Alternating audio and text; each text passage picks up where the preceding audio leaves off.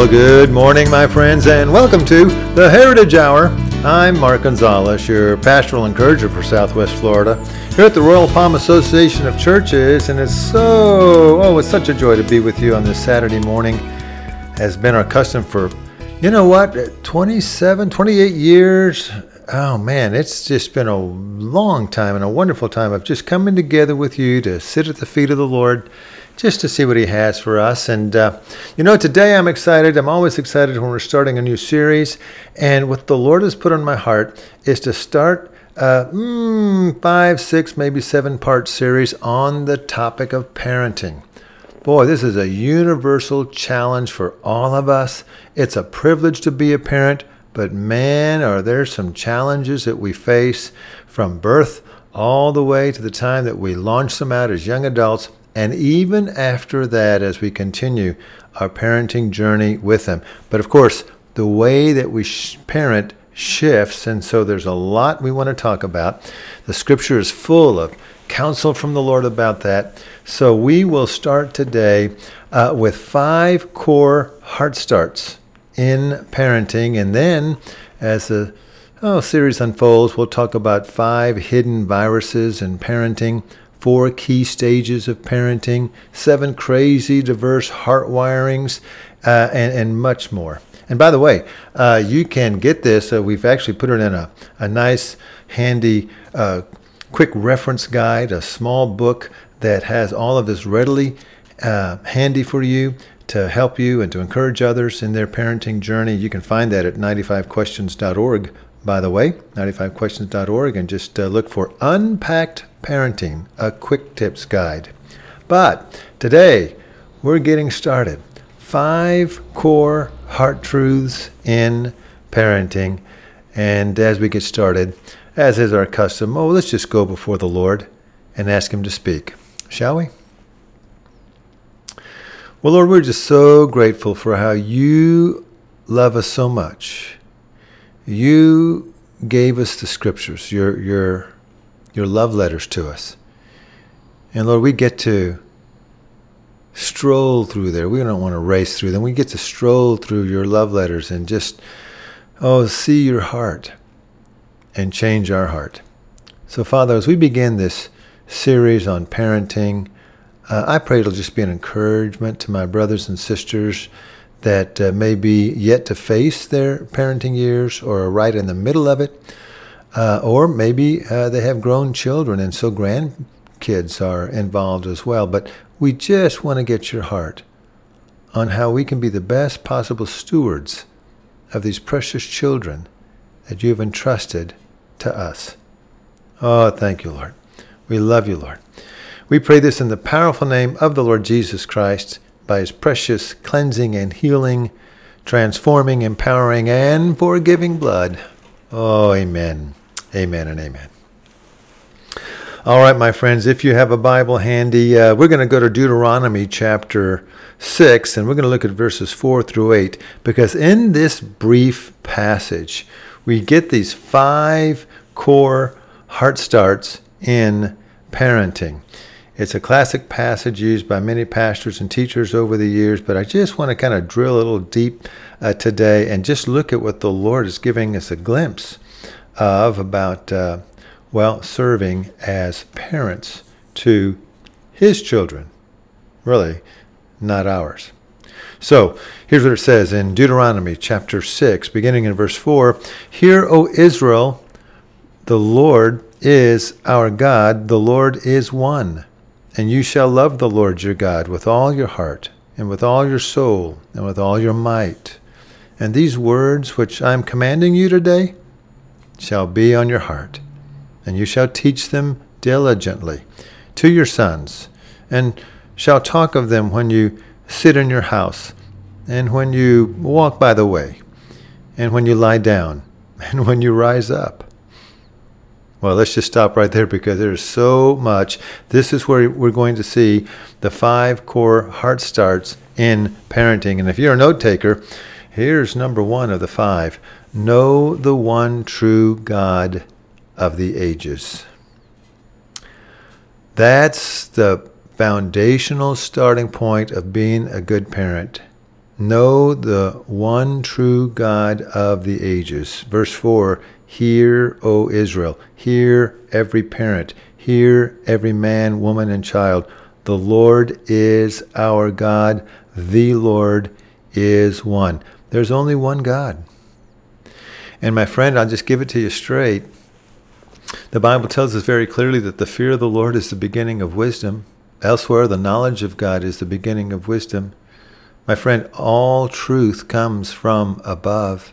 And when you have come to that place where you have a personal relationship with the Lord Jesus Christ, to know the one true God of the ages, that just has the potential of bringing peace in your heart and a settledness that is so key in being an effective parent.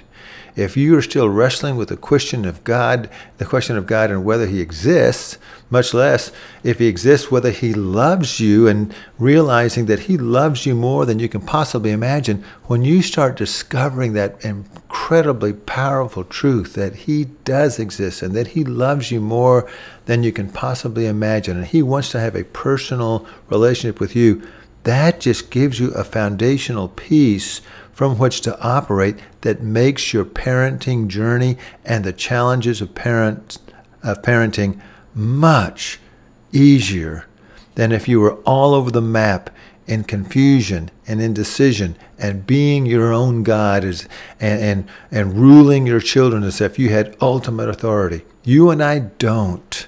These children are God's children that he has entrusted you for a brief season to form and train and cultivate their hearts, that they too might be wonderful young adults who learn to know the one true God of the ages.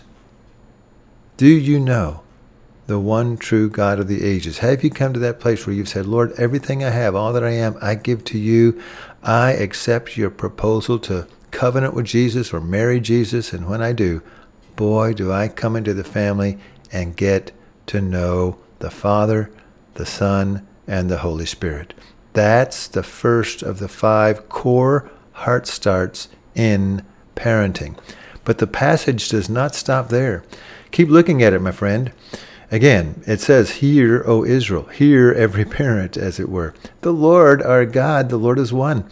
And you shall love the Lord your God with all your heart and with all your soul and with all your might. So obviously, here's number 2, love the Lord Jesus with all your heart. Man, that's the second of the 5 core heart starts in parenting. Listen. When you start discovering in the depths of your soul, not just in your head intellectually, about the fact that the Lord loves you more than you can possibly imagine, but you start feeling it, you start experiencing it, you start spending time with him, not because you have to, but because you want to, and you start sensing his love for you. You start trusting him in all that he's doing in your life. You start trusting him to lead you and guide you and bring you peace in the midst of difficult circumstances. And you sense that that love is so tight, so deep, that he will never leave you or forsake you. That just stabilizes you in this crazy life that we live on earth, so that you will be an incredibly effective parent from the inside out. You might be thinking, how in the world can I get to a place like that? Well, that's a great question. Let me see if I can just illustrate that for you in a couple of ways. Well, first of all, when we talk about being saved or born again, things like that, we're not talking about just agreeing to the facts of the existence of God or our need for his blood to cleanse us from sin. Those facts, the reality of God and his existence and what he has done, the demons and the devil know that. But does that make them saved? Of course not. They intellectually are fully aware, totally enlightened to the reality of God and the work of Jesus Christ on the cross. But that knowledge, that agreement to the facts, is not what saves them. It's when we take those facts and we act upon them. It's when we take those facts and we realize that the Lord is saying, you must be born again, or you must covenant with my son. You must marry my son. See, when you get married into the family of God, you get in on all the inheritance. You know, it's as simple as this. When my wife and I got engaged all the way back in 1979, we had been dating and we got to know each other and we got engaged and we did a lot of the things that you'd expect engaged people to do. We spent a lot of time together. We laughed together, cried together, talked together, planned the future together, shared certain levels of affection together. But did any of those activities make us married? Absolutely not. What made us married? It was that day, that wedding day, that time when before witnesses, before God, we said, everything I have, all that I am, I give to you. We said that to each other. We were expressing our heart's intentions and vows. And at that moment, upon that pronouncement, I now pronounce you man and wife, we became one. That's why marriage is a great metaphor that one of the many the Scripture uses to describe what it is to become a Christian. And when Lindy and I married on that August 4th in 1979, we became one. And everything I have and all that I am became hers. I had about maybe $2 at the time into my name. But let's say I had $1 million at the time. And let's say I got hit by a truck and killed the day before our wedding. Would she get that $1 million inheritance, as it were? No. Why? Because we weren't married yet. We were just engaged. But we did a lot of activities together, yes, but that didn't make us married. But if I got hit by that truck and killed the day after we married, would she get everything, the whole $1 million? Absolutely. Why? Because we had become one, and everything I had and all that I am became hers at that moment in time. My friend, when you ask Jesus Christ to be your Lord and Savior, when you say I do to his proposal to marry him or covenant with him, the Bible is divided into the Old Testament and New Testament, which is just the Latin term for covenant, testament. You could call it the Old Covenant, New Covenant. When you entered that new covenant in Christ, you became one with him and you got on in all the blessings, all the inheritance, heaven when you die, the blood of the cross that cleanses you from sin, being made justified and sanctified, and one day being glorified in the Lord. All that becomes yours when you marry or covenant with Jesus Christ or get saved or get born again. All those metaphors are Scripture. And in that, you will learn to love the Lord Jesus Christ with all your heart, your bridegroom, as it were, because the church is called the bride. You will learn to love him, not because you have to, but because you want to. That's what this is talking about. You know you've really become a Christian, been born again, been saved, covenanted with Christ, married Christ, when you want to spend time with him in prayer. You want to read his love letters in the Bible. You want to go to a good, solid church with other people who've married Jesus Christ so you can compare notes and share hearts. It's not about having to do those things. You will want to do those things. It's the byproduct or fruit of that love relationship that you've entered into with Jesus Christ. And over the years, just like in a real life marriage, this spiritual life marriage with Jesus, you cultivate that. You become more and more interwoven. The Hebrew word for getting married is a picture of two pieces of paper glued together, as it were. You try to split that apart, you'll rip up each. And that's why divorce is ripping up so many people, their hearts and souls. Pieces of them go with the other. That's why God says, don't divorce. You come together and you glued together, but then you become even tighter by becoming interwoven. A man shall leave his father and mother, shall cleave to his wife. That's the gluing. And the two shall become one flesh. That's more than sex. It's becoming interwoven in every possible way. Physically, spiritually, emotionally, intellectually. That's becoming interwoven. That's weaving together. That's how you learn to love your spouse. Not because you have to, but because you want to. That's how you learn to love the Lord Jesus Christ with all of your heart. Not because you have to, but because you want to. You abide in him to bear much fruit, as it says in John 15. But let me give you another illustration to kind of really drive this home, because this is so important and foundational to the next three. It's one thing to know the true God of the ages, not the fabricated one that a lot of cults and a lot of false religions talk about, but the real one. And that's going to be from the scriptures.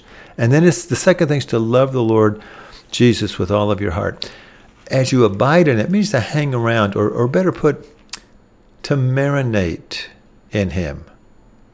A few years ago, my wife and I were invited to some friend's house for some steaks. And boy, I'll never forget this steak that my buddy grilled for us. It was the juiciest, tastiest steak I had ever had. I said, man, what's the secret to this? He said, well, it's the marinade. And so he gave me the recipe for the marinade, and I went home, and a few weeks later decided to give it a try. So I did. I put the marinade together. I put the steak in there to marinate, and then I put it on the grill. And when I took that first bite of the steak that I tried to make, it was like a hockey puck. It didn't taste at all like my buddy's steak had tasted. So the next time I saw him, I said, hey, bro, I said, man, the marinade, it just didn't work, man. My steak came out awful. I think you gave me the wrong recipe for the marinade. He said, no, I know I gave you the right one. Well, okay, walk me through what you did. Well, I put it all together like you said, did that and the other. I put the steak in, and then I put it on the grill. Well, how long did you put the steak in the marinade? Well, I marinated it for, a good 20, 30 minutes.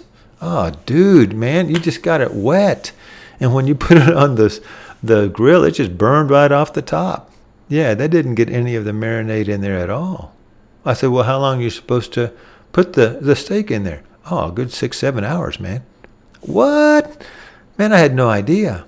He said, yeah, you gotta give the time for the marinade to sink into the inside portion of the meat. Then when you put it on the grill, it stays juicy because it's way down on the inside, but that just takes time.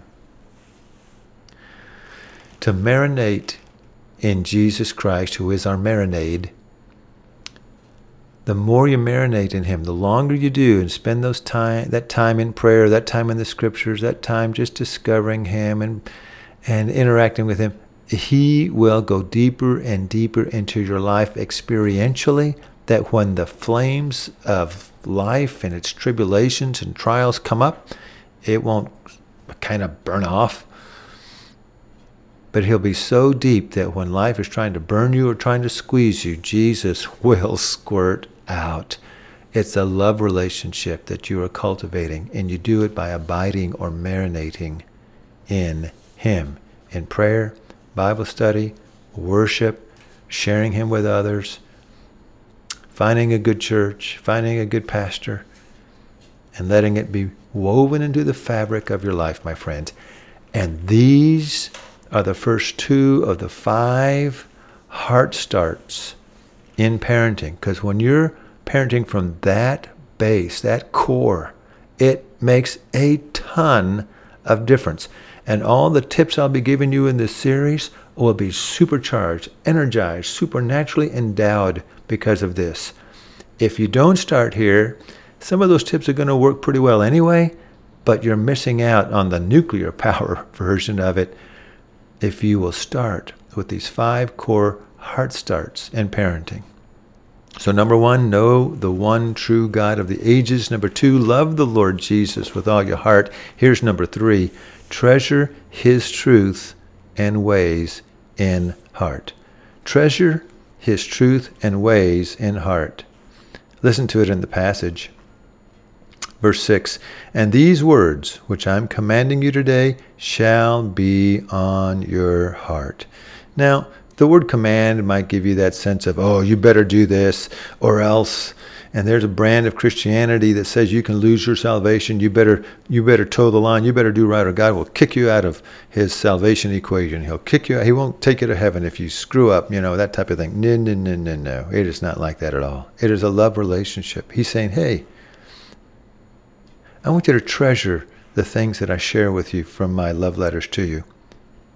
If you're married and you think back, and you and your wife wrote maybe some notes to each other, maybe she did most of the writing, but those that you wrote to her, you keep those, you cherish those, you remember those things. Not because you have to, but because you want to. You treasure the memories, the truths, the things that you say to each other. And in this case, you treasure God's truths and his ways in heart.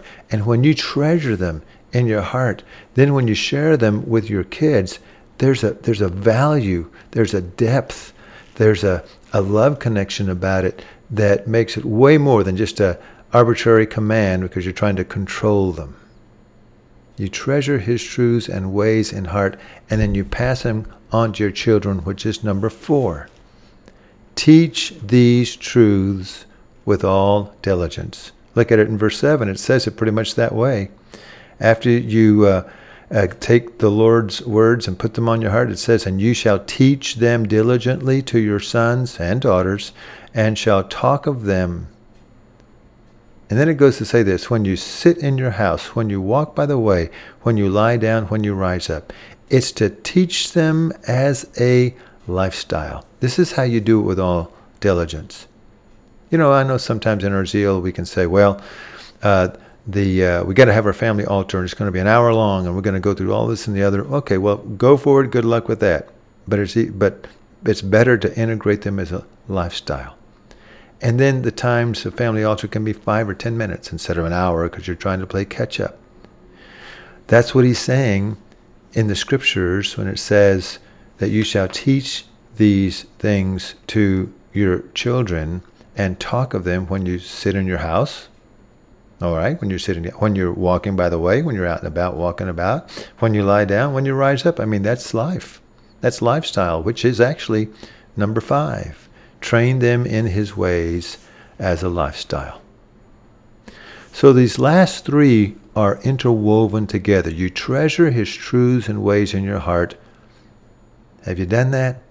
Are you cultivating that? It's a lifelong journey. I hope you're a lifelong learner. I know I am. I just love to discover new things about the Lord and his ways. Then you teach these truths with all diligence. Don't let it fall by the wayside. Don't forget. Don't get distracted. And then you train them in ways as a lifestyle. And by the way, teaching is when you're transferring these truths kind of mind to mind and mouth to mouth and hopefully from the heart. But training is when you're actually doing them in real life, modeling it for your kids, and they're seeing it and they're copying what you're doing in addition to doing what you're saying. That is where you really get core truths embedded in the next generation. Just to quickly illustrate that, pilots spend hours in a classroom being taught. They teach them basics about flying. Now, after many hours of teaching, do they say, now go to runway 27, hop in the plane and fly? No. They send them to a training plane with a trainer, and they get in, and the trainer flies at first, and after several trips up, they gradually start giving the controls over to the student who starts doing it on a little bit here, a little bit there, and after hours and hours of training, in addition to hours of teaching, then and only then is the student given the privilege and the awesome task of soloing for the first time. You have your kids for roughly 18 years, my friend, and they have been entrusted to you by God. And he wants you to treasure his truths and ways in your heart, but he wants you to teach them to them as a lifestyle, and then he wants you to model them as a lifestyle. That's the training part. And if you do that and you're doing life together, you're discovering the Lord together, my goodness gracious, these are the 5 core heart truths or heart starts that get your parenting journey to a level where you are accessing the supernatural anointed power of God as you're doing this marvelous thing of teaching and training your children entrusted to you by God in the way that they should go. And it will make all the difference. The Spirit will be alive. The Spirit will be fruitful. And that which you will be doing will have an impact in your children's lives as they follow in your footsteps as somebody who knows the one true God of the ages, loves the Lord Jesus with all their heart, treasures his truths and ways in heart, teaches these truths with all diligence, and trains them in his ways as a lifestyle. Oh, I yearn for you to catch that vision. This Deuteronomy 6:4-7 passage lays it out for us. The 5 core heart starts in parenting. And man, do you have an adventure waiting for you as you begin this marvelous journey, or as you make some course corrections. And may I tell you, my wife and I had to make several course corrections along the way. It is not easy. Don't be gun shy, and seek the counsel and discuss these things with others and share these insights with others, listening to them together. Get the book over at 95questions.org on Unpacked Parenting and just walk through those things together. Well, Lord, we're just so grateful that you give us a chance just to come to discover how much you love us so that we can pass that on to our kids. Oh, thank you, Lord. In Jesus' name, amen. Well, I'm Mark Gonzalez. Oh, until next time, fall in love with the Lord and pass that love on to your kids.